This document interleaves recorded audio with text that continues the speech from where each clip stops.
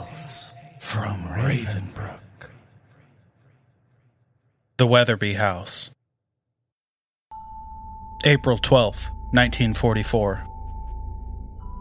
A crisp autumn wind swept through the narrow streets of Ravenbrook, our weird little town nestled in the heart of northern Maine. As the sun dipped below the horizon, Officer Daniel Brooks adjusted his police hat, ready for another routine night patrol.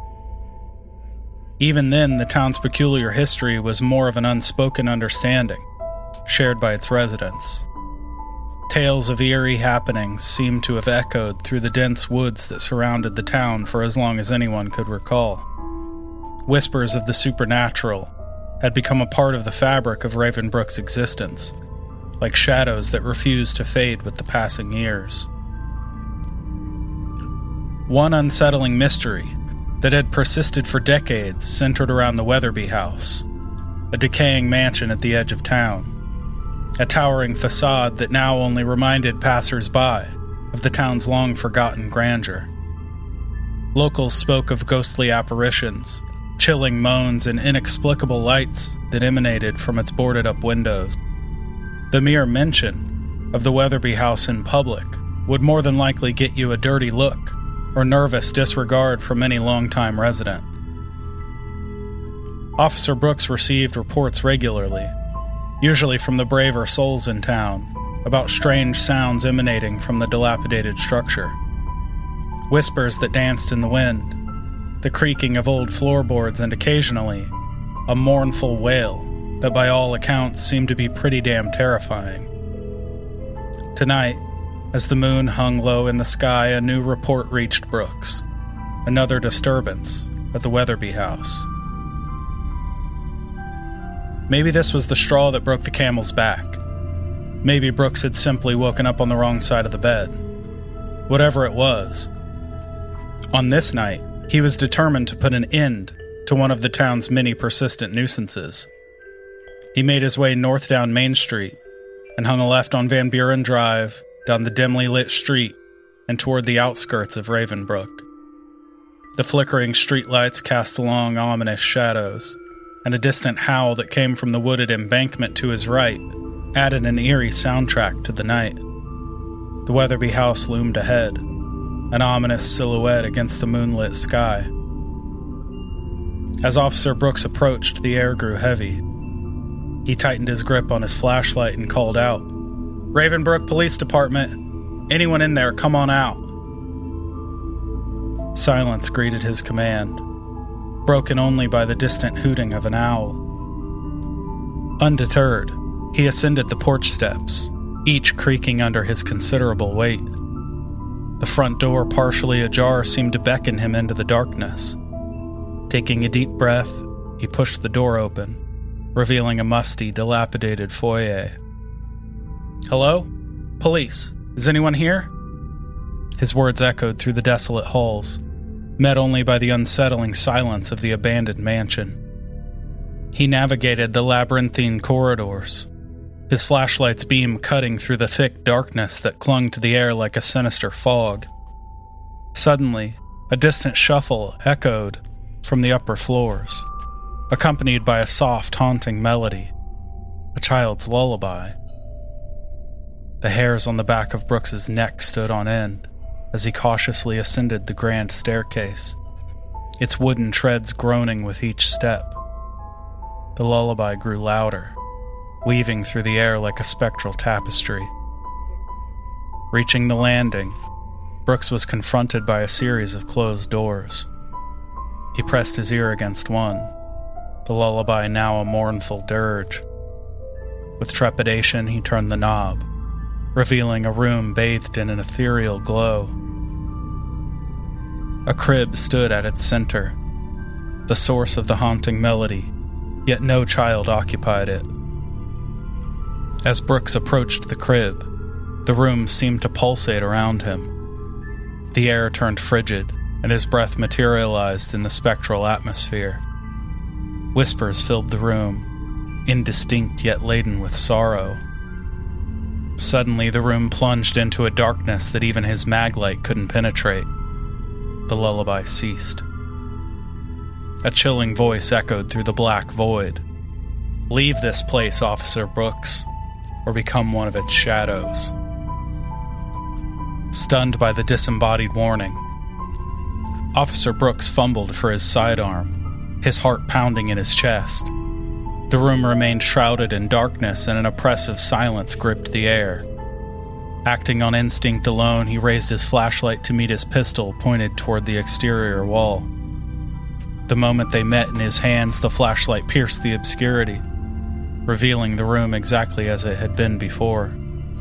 The crib, the ghostly glow, now accompanied by an unsettling stillness. Shaking off the disquiet that clung to him, Brooks pushed forward, determined to unravel the mysteries that enveloped the Weatherby house. He rounded a corner, clinging to the wall and avoiding the decrepit baluster that surrounded the stairway. The haunting lullaby lingered in the air, a spectral melody echoing through the desolate corridors.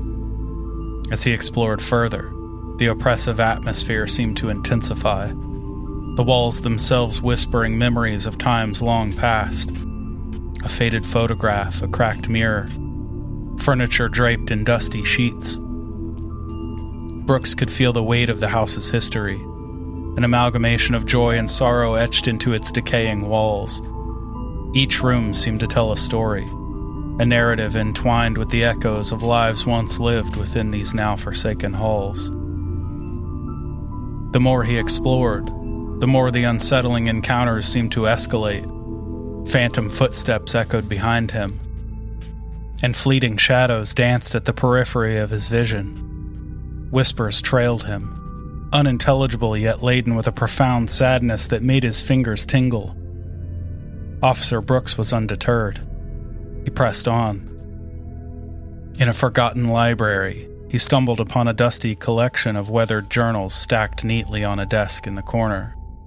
Cobwebs stretched between the oak chair and the spindled legs as he pulled it away and carefully sat down. The leather-bound tomes chronicled the lives of the Weatherby family, their joys and tragedies etched in faded ink. The patriarch Samuel Weatherby had been an esteemed member of the community, but tragedy befell the family when his wife Eleanor passed away under mysterious circumstances. Hours passed as his fingers traced the yellowed pages, revealing tales of grief, desperation, and an insatiable desire to reunite with the departed. The final entry in the next-to-final book spoke of a forbidden ritual, a desperate attempt to breach the veil between the living and the dead. The details were cryptic, but a name resonated: the Whispering Grove. A thick patch of woods that bordered Ravenbrook. As far as Brooks knew, it was known more for drunk teenagers, illegal bonfires, and Lover's Lane-type activities than any ritualistic practices. Tonight would be different. New knowledge formed a new perspective as Brooks rushed from the home and into his squad car. It was a short drive, back down Van Buren and across the parkway, and he found himself pulling onto the unnamed dirt path that led to Whispering Grove. He parked next to a towering pine and stepped out into a place where the barrier between the worlds seemed to blur. The twisted branches cast eerie shadows, and an otherworldly fog clung to the air.